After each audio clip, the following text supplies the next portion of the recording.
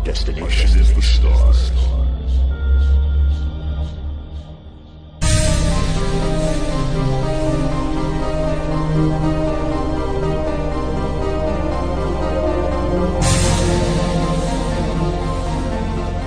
Hello and welcome to the Sci-Fi Roundtable. I'm John Cronshaw. I'm Shane Thomas, and we are joined today by Ken Goodsword. Hey, guys. Damon Ballard is joining us again as well. Hey, everybody. And today we're talking about lost civilizations. This is a topic I've been really excited about because, as very few of you probably know, I posted that I needed episodes of Joe Rogan Experience to listen to while driving around. I overwhelmingly got the response that I need to listen to the Graham Hancock episodes. And as I did, John and I were talking, and it turns out that he is also a Graham Hancock fan.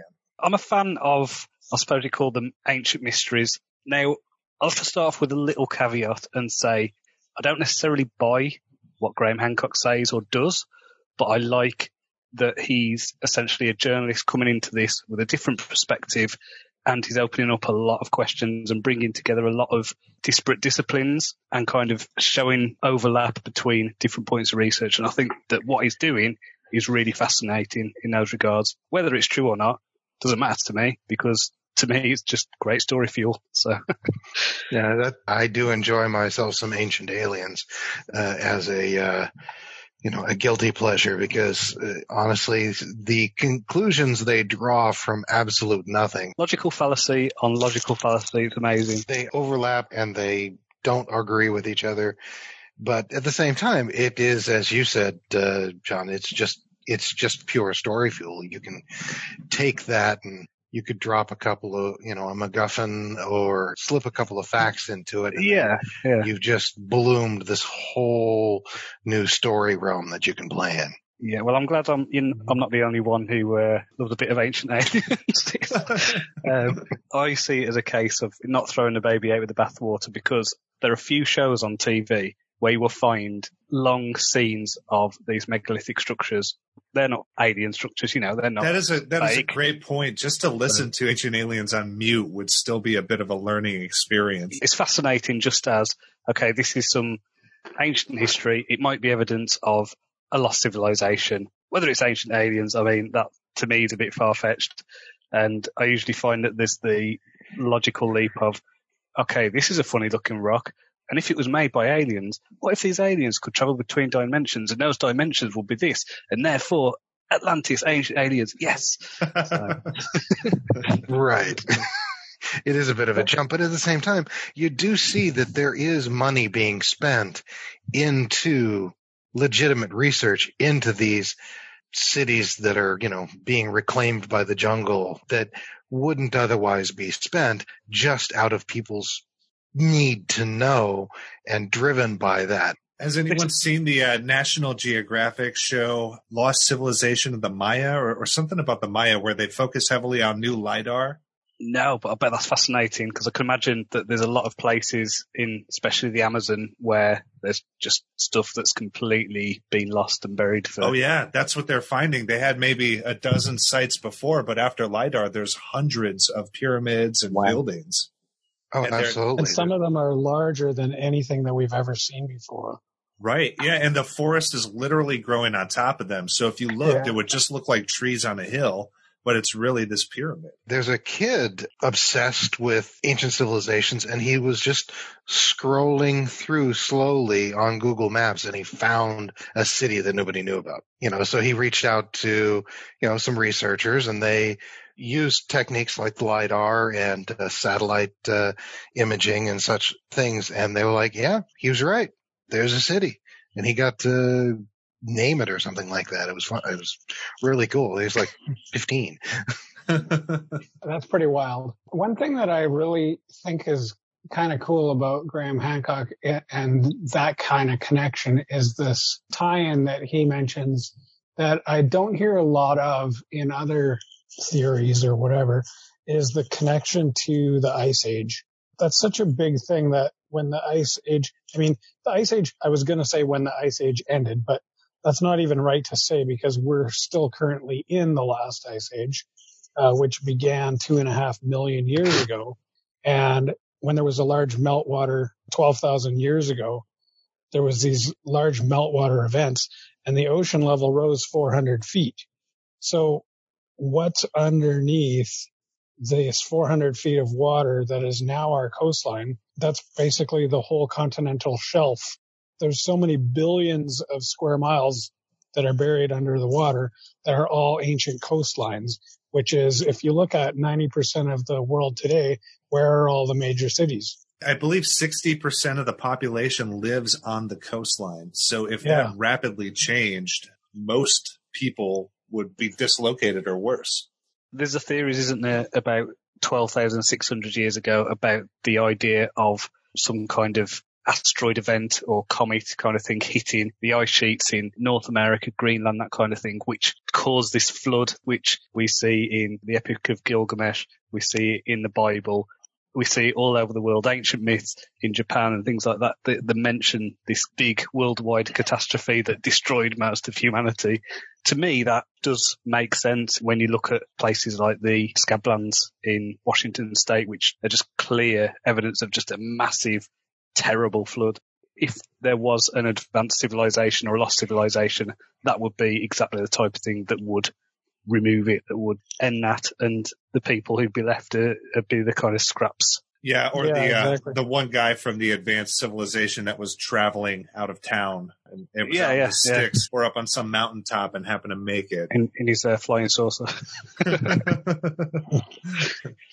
Now, he doesn't, Graham Hancock never gets into flying saucers, but I think that if they did have some sort of technology that could move these heavy stones, then it wouldn't be that far-fetched for them to move a small saucer or ship of some other shape. It's in Baalbek in Lebanon. I don't know if you've seen this. It's called the Temple of Jupiter. It's a site in Lebanon, and it's a Roman temple, and it's built on these three foundation blocks that are 750 tons each. They're about 100 foot long, and then nearby, there's even bigger one. There's I think it's a 1,200 ton one that is further down the valley, and then one that's kind of stuck in the quarry that's about 1,500 tons, which I think they call like the pregnant woman. And it's like absolutely immense kind of rocks that have been cut, they're cut stones. And it's the type of thing that we could have only moved in the last 10 to 15 years with our technology.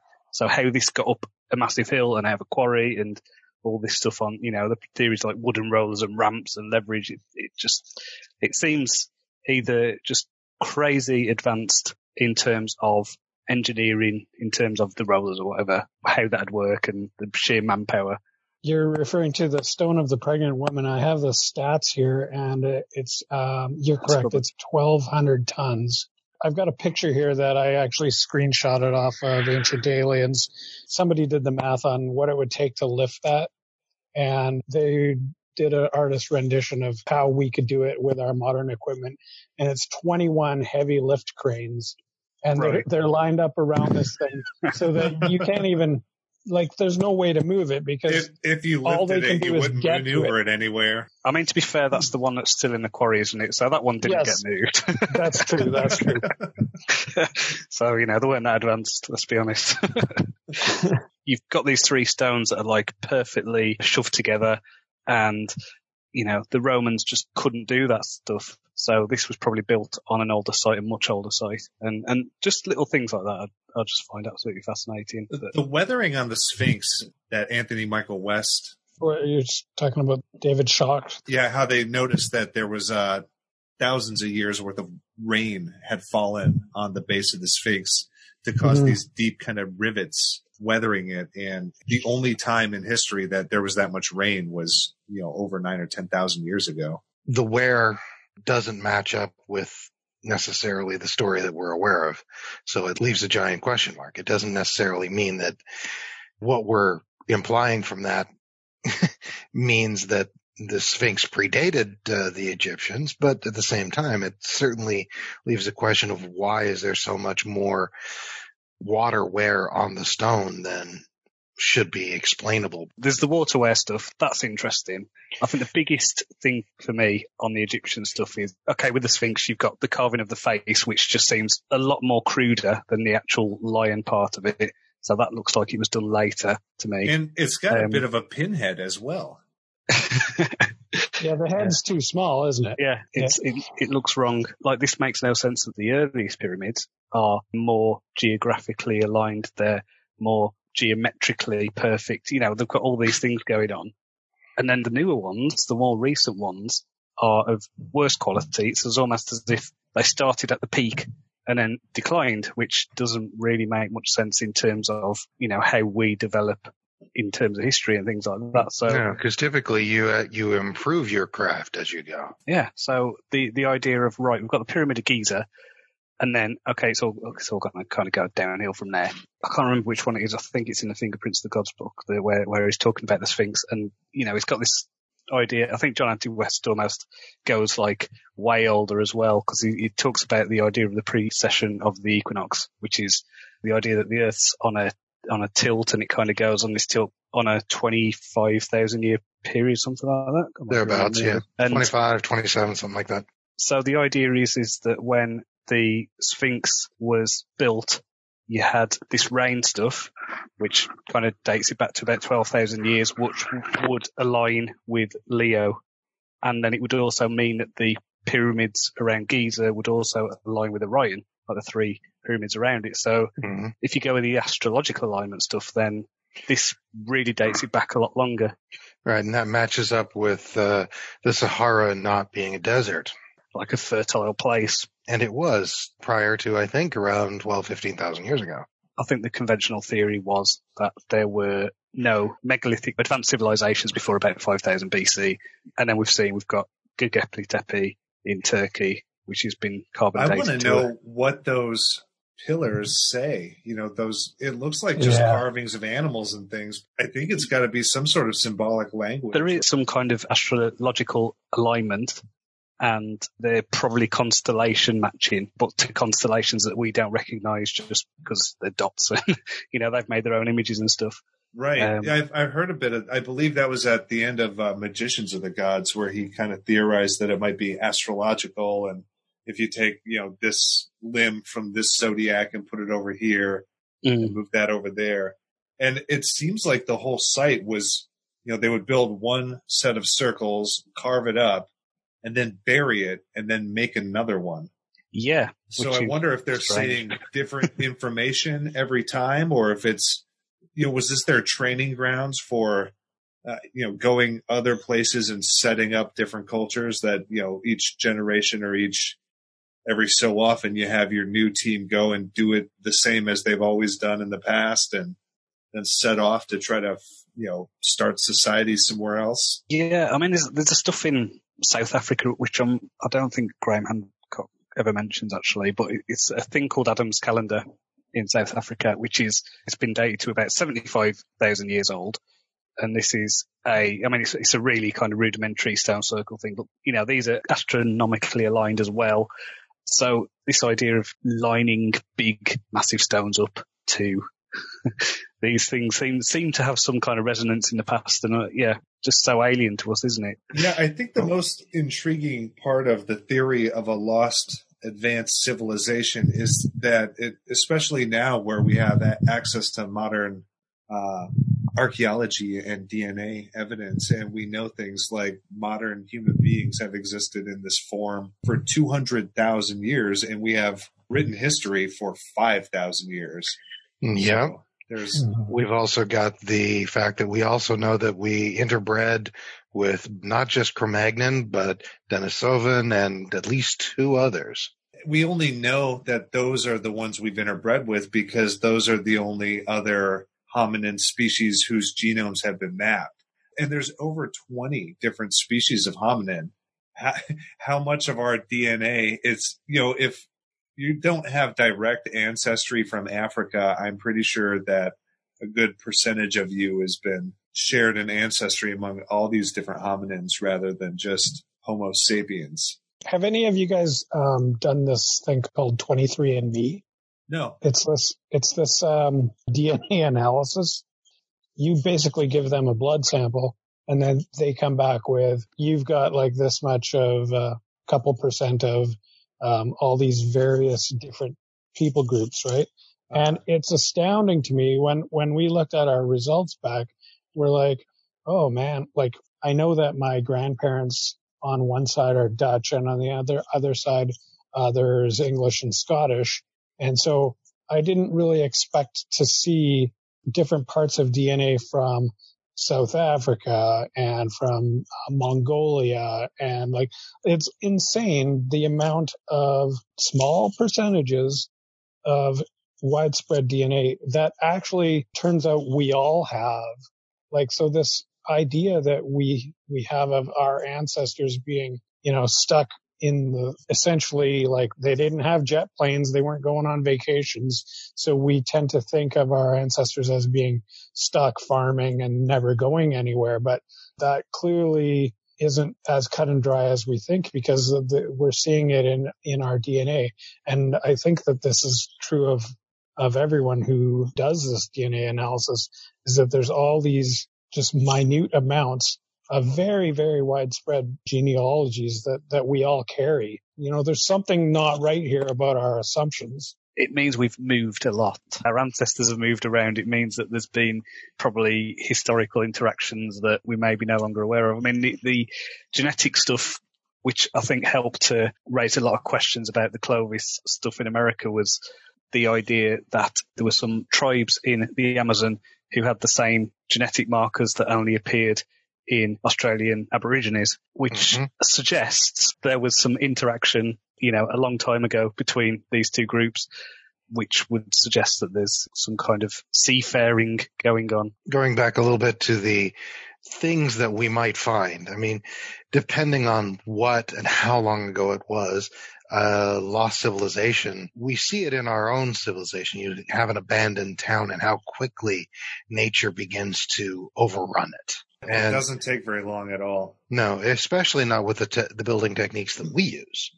I mean, it takes longer with a megalithic pyramid and whatnot, but even then, as we know, with the cities in the Amazon and such, that even they get swallowed up by the jungle in over hundreds of years. So over thousands, tens, even 100,000 years, what would possibly be left that we would be able to identify? The ancient alien theorists and whatnot like to point to various devices and objects that we found, one of those being the Antikythera mechanism. Are you familiar with that? Is this the shipping one in Greece that was found in a shipwreck? Is that one? Right. It appears from the x-rays and whatnot, at least one of the articles I've personally read about it, that it may have been kind of like an astronomical clock. The manufacturing of the gears and the mechanism itself is Swiss watch level precise. And that's at least 2,000 years old. Well, they know that the shipwreck itself was over 2,000 years old, but they think the device itself is significantly older. Wow. It looks like it's made out of brass or something like that, right? Mm-hmm. I mean, I don't think it was gold. No, it definitely was made out of something that was capable of corrosion. Right. So it must have been, the shipwreck itself must have been located in such a way that it was preserved anaerobically. I'm assuming that, so that there wasn't any rust or whatever going on in that thing. Now, if you think about that, and we know that people have been building with brass and stuff for many, many thousands of years, and with gold, there's no question that all the ancient civilizations had very high level skills of gold working. Maybe they were also using steel or iron or other kind of alloys, that the only reason we see a pyramid now as purely a stone device is because all the steel that was part of it has long rusted away. How long would it take for, say, a skyscraper in New York to rust to the point where it is basically gone? A couple hundred years, maybe 1,000, So all you'd have left would be the foundation. So who's to say that a pyramid isn't part of a building? Perhaps the pyramid is there and it's made of stone, but surrounding the pyramid are several metal buildings or wood buildings that have long since deteriorated. It could have been the footing of something truly, truly massive that has since fallen away. And don't forget, gold has always been valuable. So if the pyramids had been entirely plated with gold at one point, that gold would have gotten stripped off and used for later works. There's lots of little objects that we've found that we don't really have an explanation for. That mechanism is one. There's the what's called the London hammer. Are you familiar with that one? Oh, yeah. Yes, I've seen that one. That's London, Texas, right? Yeah. The whole idea, and this, when you look it up, most of the sites that come up are things like ancient code and stuff like that, Right. which of course, tells you kind of what bent that's going to have. The idea being that this iron hammer with a wooden shaft is embedded in this stone that has been dated to be 400 million years old. Well, it's interesting because I actually just stumbled across that particular one like about a week ago. I hadn't actually heard of it before. As much as I would like to believe that there were hammers 400 million years ago, that's a long time ago. And I think in the initial reports, there was some issue with the way the stone itself was described. So I believe the 400 million year old stone was depicted as like a sandstone, whereas in actual fact, it's more of like a gravelly accretion, which is probably a lot more recent. And then the other thing, I guess, would be the fact that the iron is not very rusty. The accusation is that at the time that it was forged or created into its hammer shape, the air pressure was different. It explains why it has the patina on the outside, and that if you score it, you see the clean iron underneath. It quickly becomes... That kind of logic kind of smacks to me of it's kind of like a New Earth creationist kind of a view. Yeah, it's like, well, the Earth was different 6,000 years ago, so... That's kind of stretching logic a little bit, but it's still a fascinating thing in and of itself. You've got this iron hammer and the wooden shaft that is encased in some sort of stone, which makes it pretty darn old. Again, you've got a one-off object with nothing else discovered around it, so people tend to fill in what they want to see. It's a curiosity, just like the mechanism and whatnot, but that's where authors get to play. You can take that and other one-off things that don't have any context other than just, this is weird. This is weird is not a fact point unto itself. You've not been watching Ancient Aliens. That's exactly a fact point. That means it was put there by aliens. Come on. Well, that's right. But we don't need to hang evidence on one-off objects because there's so much systematic evidence. Like a great example is the Piri Reis map. Oh, yeah. The old maps with Antarctica accurate that we couldn't do until we had radar in the 1960s. Yeah. Right. And this is not just one map. There's at least 3 different maps that are contemporary, but with different sources from different countries. They probably did not share that information because they were rivaling. Yeah. Rival explorers, right? And all of these old maps, they're all admittedly by the illustrators or the cartographers, copies of even older sources that don't exist anymore. In libraries that don't exist anymore. We're writing on papyrus or other forms of leather or hide, whatever, and these things are going to deteriorate over time, especially if we're talking about a culture that's 12,000 years old. You would have to copy from one scroll to another or do as the Hebrew priests did and just literally memorize parts of the Torah and repeat them verbatim to one another to make sure you contain that old memory. There's that, and there's also the reuse of paper, of books, as we found with there was a Greek mathematician, and we found an entire work of his that had been essentially erased and replaced with a Bible. And it's only our modern techniques. Somebody was scanning it and noticed something strange in the scan. So they started looking deeper and they realized there was a ghost image of a previous work on the paper. Wow. And they were able to reclaim that. So what have we lost to things like that? Where somebody didn't know the value of something, so they reused it. Here's my favorite question about the whole lost civilization theory is, what has humanity retained as far as technology, philosophy, and actual society as a whole? What have we retained, and from whom has it come down? In my mind, that is one of the birthplaces of secret societies. They're the retainers of some ancient wisdom, and a lot of them even point their own heritage back to Egyptian knowledge and pre-Egyptian knowledge. That brings us right to the Library of Alexandria, which I think is interesting for two reasons. One, we know for a fact that there was millions of books, essentially. They weren't in book form as we would see them today, but millions of ancient books that contained the entire wisdom of the world, and that we went in and burned them down, essentially. And it wasn't even just a single event, but there was a systematic destruction seeking out and destruction of all ancient knowledge. Yeah. Which happened in China as well. Some cultures still practice knowledge destruction. South America in the 1500s. Right. I would posit that all cultures still practice this. And we're still guilty of it right now. Like, we're doing it all the time because everyone's got a axe to grind. And so we're always bending the truth or presenting different versions of the truth. Deleting that drunken tweet or whatever. Yeah. So there's always information being lost, either intentionally or not.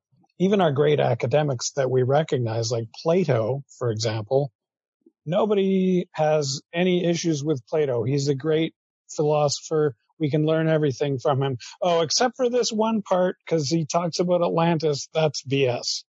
What? This doesn't make any sense, guys. His information is the foundation for all these disciplines, except for this. And the Atlantis talk is just him having silly story hour.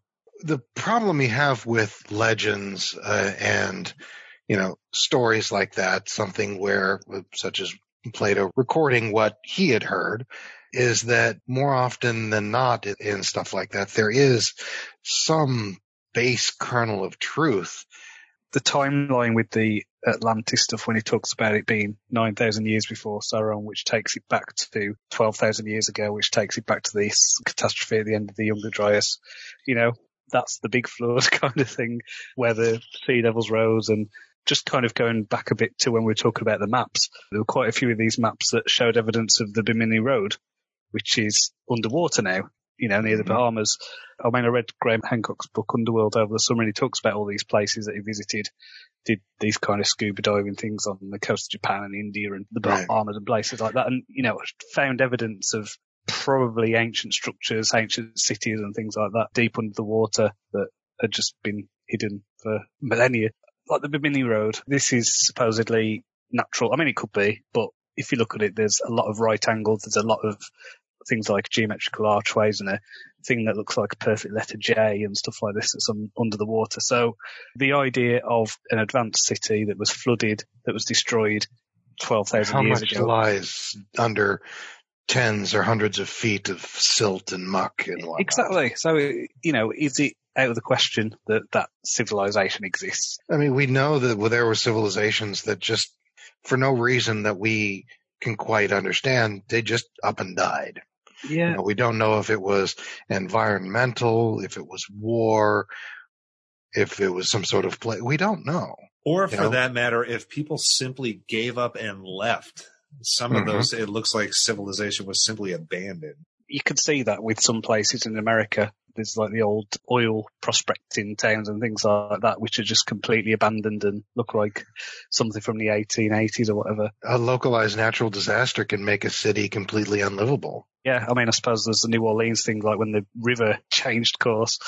Just stuff like that can just have massive impacts. And Detroit, that's kind of having a bit of a resurgence, but for a while there, that place was looking like it was going to be an abandoned city. My wife's cousin and his wife did their graduate studies in Detroit, And some of their friends were talking about staying because you could buy a house for $1. But the problem is when you go to that house, it doesn't have utilities anymore because no one's living on that block. There's no lights, there's no running water, but you can have a whole house. That's an opportunity to create a localized microgrid if you wanted to go in. That is an interesting point. But it also demonstrates how interconnected and how reliant on society we all are, even if we feel Absolutely. like we're independent. That goes to the point. There's a city in this country called Stoke-on-Trent, which for a while, it was a big centre of the pottery industry, which completely collapsed. And in the early 2000s, you could buy a street for £1. Because it was just, there was no value in living in the middle of Stoke-on-Trent. I mean, it's kind of improved a bit now, but it's had a lot of regeneration, but it was a complete and utter mess, just because of the collapse of an industry and people just leaving the town. For work, sometimes I'll go to like a giant paper mill, and the town that surrounds it there'll be a Walmart and a McDonald's, a couple gas stations, and then other small businesses that just, either support the mill, like a bunch of metal fab shops and things that are putting the equipment in the mill that the mill uses, and not a heck of a lot else. And then there'll be, quite a ways down the road before the next town. So when those mills close, the McDonald's and Walmart can't sustain a town. You have to actually have some sort of manufacturing. It can't all be service and distribution industry to keep a society running. So when you think about and the smallest unit of society or civilization would be a city or a town, and if it can't even come close to sustaining itself, that's when you see these really depressed economic situations. I've kind of played with this myself in some of my work. It's the idea of self-sustainability. You have an off-world colony, but that colony, because of its size and population and the conditions of the world in question, make it so that it is still dependent upon the homeworld. Now, it's possible that you could have a situation of a colony where something happens and it loses that connection to its source. So you end up with a couple of scenarios. It just simply dies out, or it falls into barbarism and has to pull itself back up. So it might have had a big enough population to not die out completely, but there's going to be a lot of people that are going to die. You're going to lose most of the knowledge. There's also the thing of disease. South America, you bring over smallpox and then all of a sudden you've killed 20 million people in a very short space of time.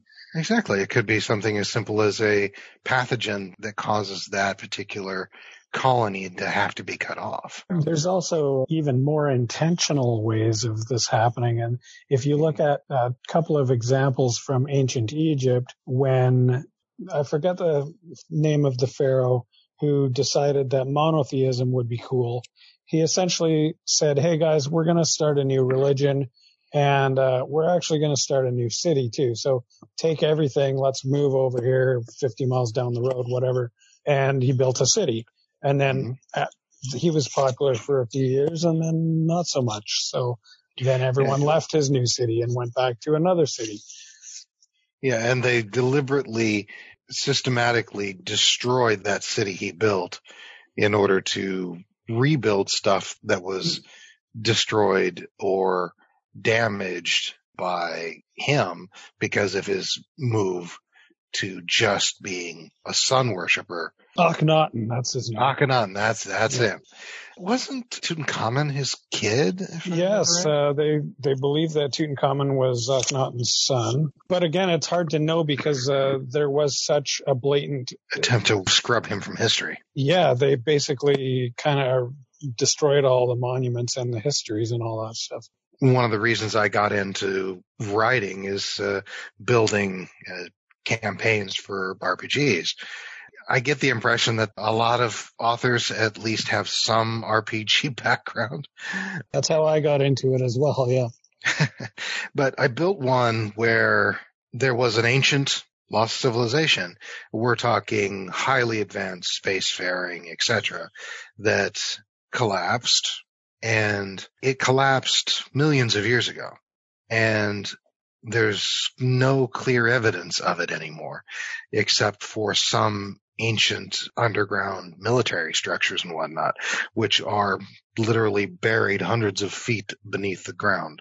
The big one of whatever year in California actually uncovers one of those. That's the impetus of the campaign, is exploring that. This actually reminds me of Alien versus Predator, the movie where they find this million-year-old ruin underneath Antarctica. That could happen. That could actually literally be there. How do we tell?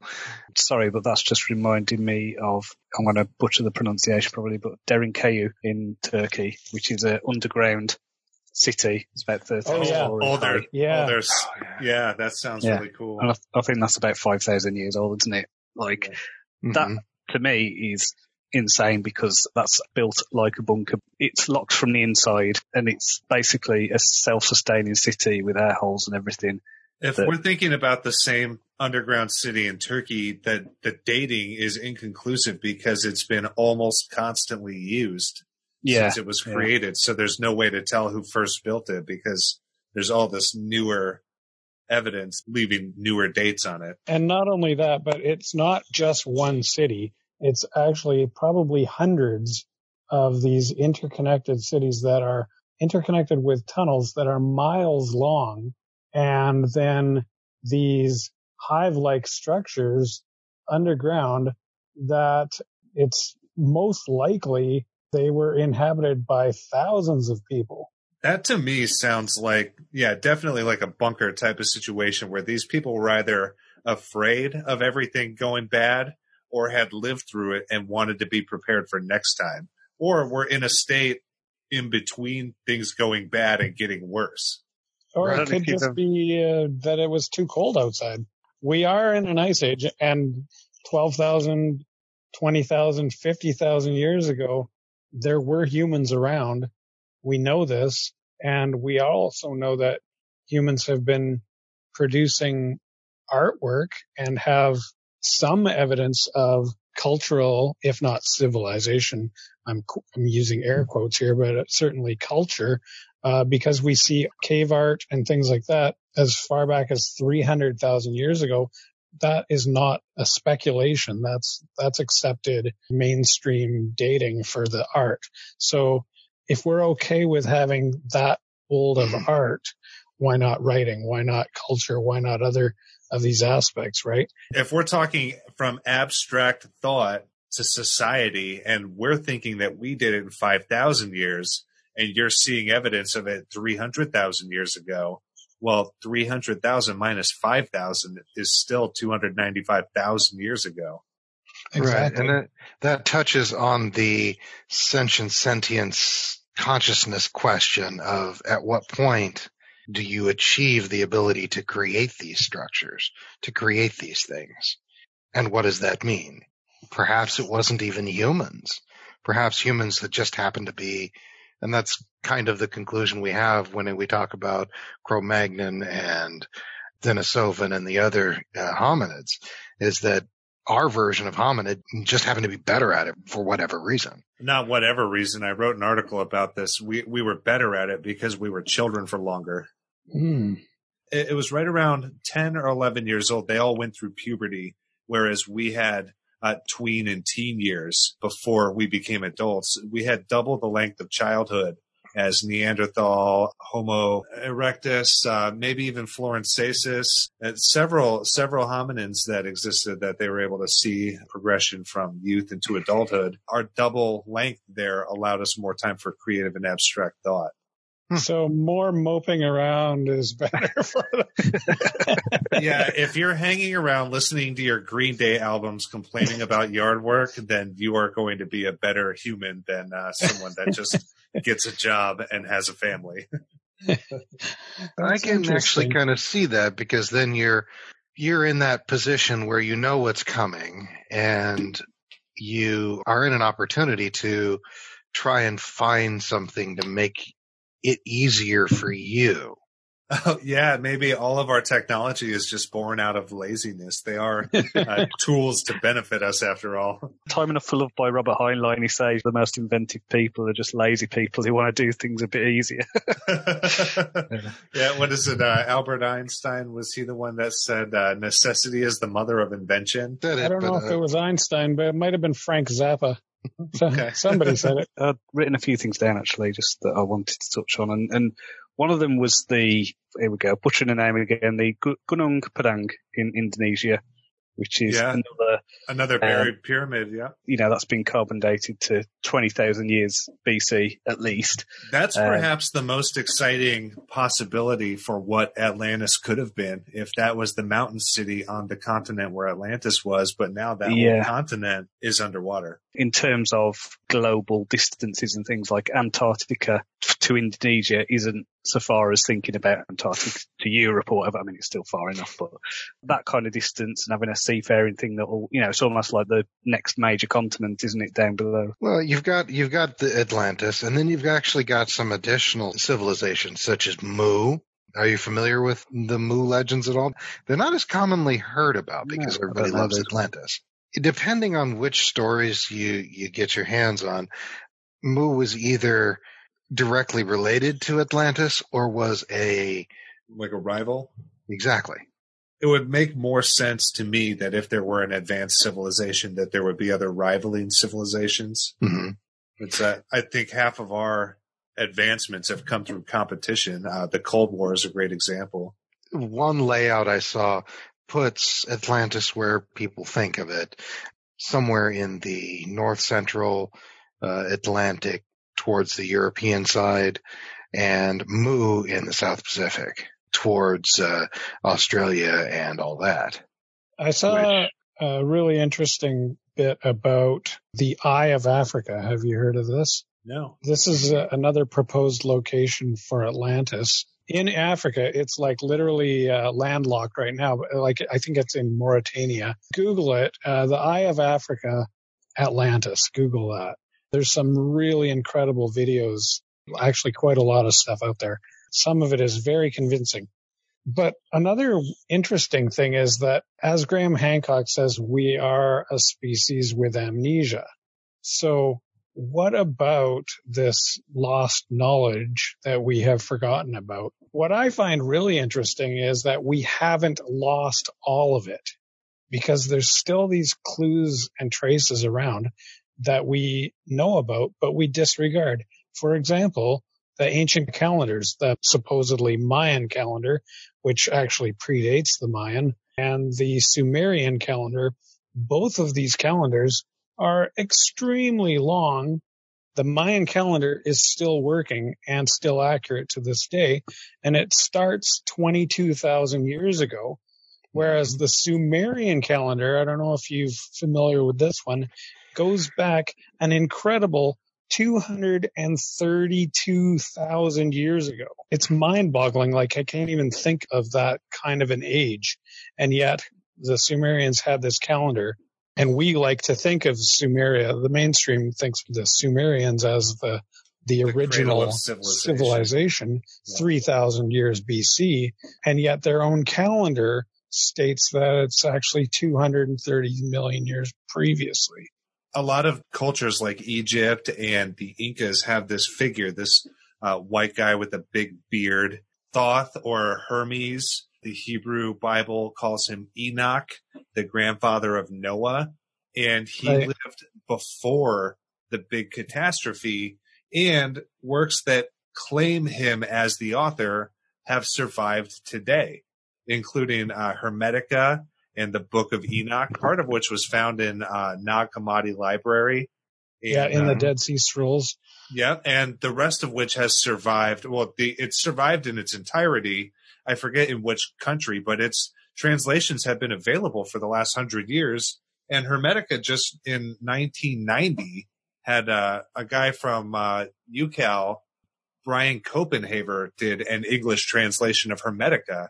It's available on Amazon. I bought a copy after listening to Graham Hancock, and I've been working my way through it. So there's 2 or 3 different works that claim authorship by this guy that was around from before the flood in the Old Testament. And in Egypt, the Corpus Hermeticum emerged 2,000 or 3,000 years ago, contemporary with early Christian writings.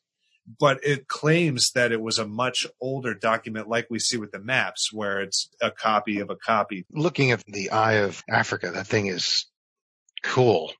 There's another one, and I don't know the name of it, but there is a structure on the African coast, but it would require that the water levels be significantly higher. And the way it looks like a ship dock where you would actually pull in ships up inside the cliff. Now, there's been collapses and whatnot, so you can't actually tell how deep and how expansive it is. But it was clearly made to dock ships. So again, there's another, this is clearly an artificial thing. It's not a maybe. It's clearly an artificial thing. There are tool marks, right? But there's nothing else that we know about it because there's no other documentation about it. It goes back to that we are a people with amnesia. Why do we have amnesia? Is this Eye of Africa man-made? I'm just looking at this picture now. Well, there's debate about that. So they also call the Eye of Africa the Ricat structure, if you want a different way to Google it.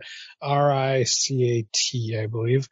It's not clear whether that's man-made or not, because it kind of looks like a collapsed volcano. Sure, if it just fell in on itself. Yeah. Yeah. There's something strange happening here, because in a lot of the videos, it's very evident and clear, like that, you can't go here because this place is super dangerous.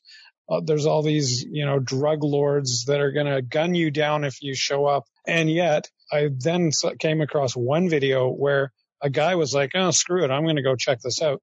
So he lands in whatever, I can't remember the name of the nearest city that has an airport, but he flies in, he rents a car, he hires a couple locals, and he goes out to this place.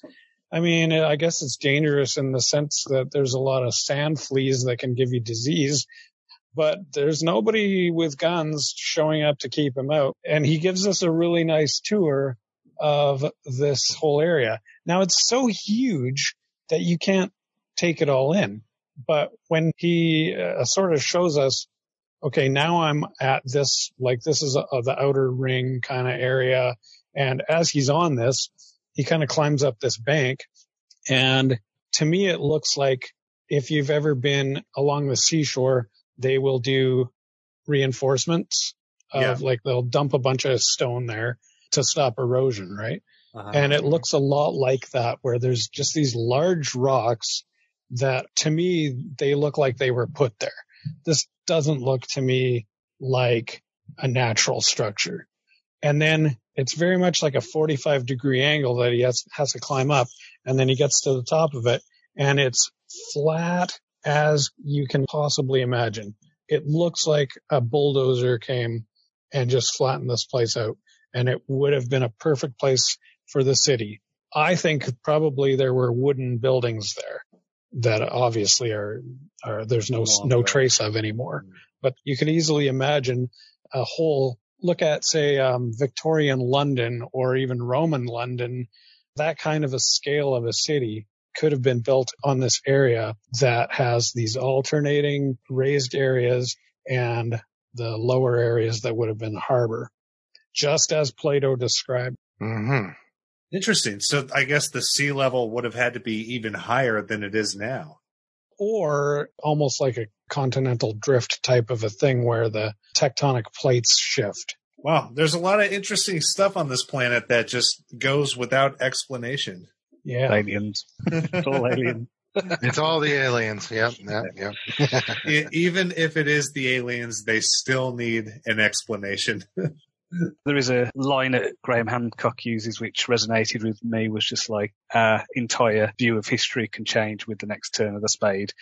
That does keep happening. We do get paradigm shifts in our understanding of this history stuff. Sure. I mean, when we were kids, they didn't know what killed the dinosaurs. I still have old 70s and 80s dinosaur books that I read to my kids where they're only theorizing it might have been a meteor. And you know what? It gives us a little bit of hope, because I think Graham's right in that, and that if you look especially at Göbekli Tepe, this is probably the only case where we've just disproved everything we know, and it's actually being taken seriously in a way that none of the previous stuff, like the Egyptian chronologies falling into question, and all these other types of things, where people have been raising questions for a long time, usually falling on deaf ears. Finally, with Göbekli Tepe and a few of these other sites, it is such a cut and dry case that nobody can say, yeah, I don't think so. And so it's actually being taken seriously by the mainstream academia. This was a site that was purposefully buried 10,000 years ago. The carbon dating dates it to that. You've got stuff that is done in high relief, which is meant to be in a time before people were using metal tools. You know, this is supposed to be hunter-gatherers doing this as well, which, of course, being able to build a city on this scale with such intricate carvings does raise questions about what kind of society, what kind of civilization existed around it. And we've only seen, I think, about 5% of what's believed to be still buried. Yeah, if that. I think I heard 1%. Wow. We have so many legends, so many puzzle pieces that we don't know how they fit together. We have so much lost knowledge, and yet we have knowledge of what may have been in the past. But, you know, as you were just saying, so much of it has just kind of been written off because it doesn't fit the narrative. And that is what the ancient aliens and all them tends to hang their hat on. But that doesn't necessarily mean that what they're proposing, sans evidence, is true. But at the same time, the questions themselves have merit. I can give you just from personal experience, a good example of this. I did a PhD and I did very focused research on something very, very specific and ultimately useless. And then I did reporting and I became a journalist, and I had to look at so many different things and basically get a really broad understanding of lots and lots of different things that all kind of mesh together. And I think that when you've got the people who are outside academia looking at these subjects, actually you're going to get fresh eyes. You're going to get people making links that the academics can't make because they're so laser focused on right. Just the weakness of that tunnel vision of specialization. Yeah. And I've seen it myself. You know, I've been in that situation where because I was so focused on this particular sculptor, you know, the sculptor's doing stuff at the same time who was ignoring, and maybe if I'd stepped back and taken a broader look, you know, it wouldn't have been PhD worthy, but who knows, I might have come up with different insights. Well, everyone has to launch their interface with the world based on assumptions that we all accept. So when you challenge one of those assumptions, you're really going to have to... You're going to run up to a lot of cognitive dissonance when you do that. Right. Because, 99% of that person's or our own assumptions are correct. It's just that other one assumption that is bolstered by so much confidence of proven, we know we breathe air. We know we lay down to sleep. We know we eat food. Don't tell me this is supposed to be older because we've already established how society developed over the last 5,000 years. There was a thing with Einstein when he came up with his general theory of relativity, and there was something like 100 scientists who put together a book that was just like, here's why he's wrong. This is why he's ridiculous. And of course he's vindicated now, but at the time it was just like, this guy's nuts, ignore him. He's an outsider. He's a flake. This was a great talk, guys. I wish we had another hour or two to go into it. It's been a big focus of mine, so thanks for joining me to discuss this. Ken, where can we find you? My home base is dimensionfold.com, and I've got a bunch of books. I got poetry. I've got my mailing list, my blog, everything's there. You can find me at dcballard.com with links to my currently available work, couple of little shorts I have posted up there, as well as my blog where my ongoing blog entry series. Just johncronshaw.com. It's JOHNCRONSHAW.com. And yeah, you'll find links to my mailing list and my books there. Great. And I'm available at sciencefantasyhub.com. But don't forget, if you're an author, to go onto Facebook and join the Sci-Fi Roundtable. Or if you're just a reader, join Reading the Roundtable of Science Fiction and Fantasy. And until next time, listeners, take care.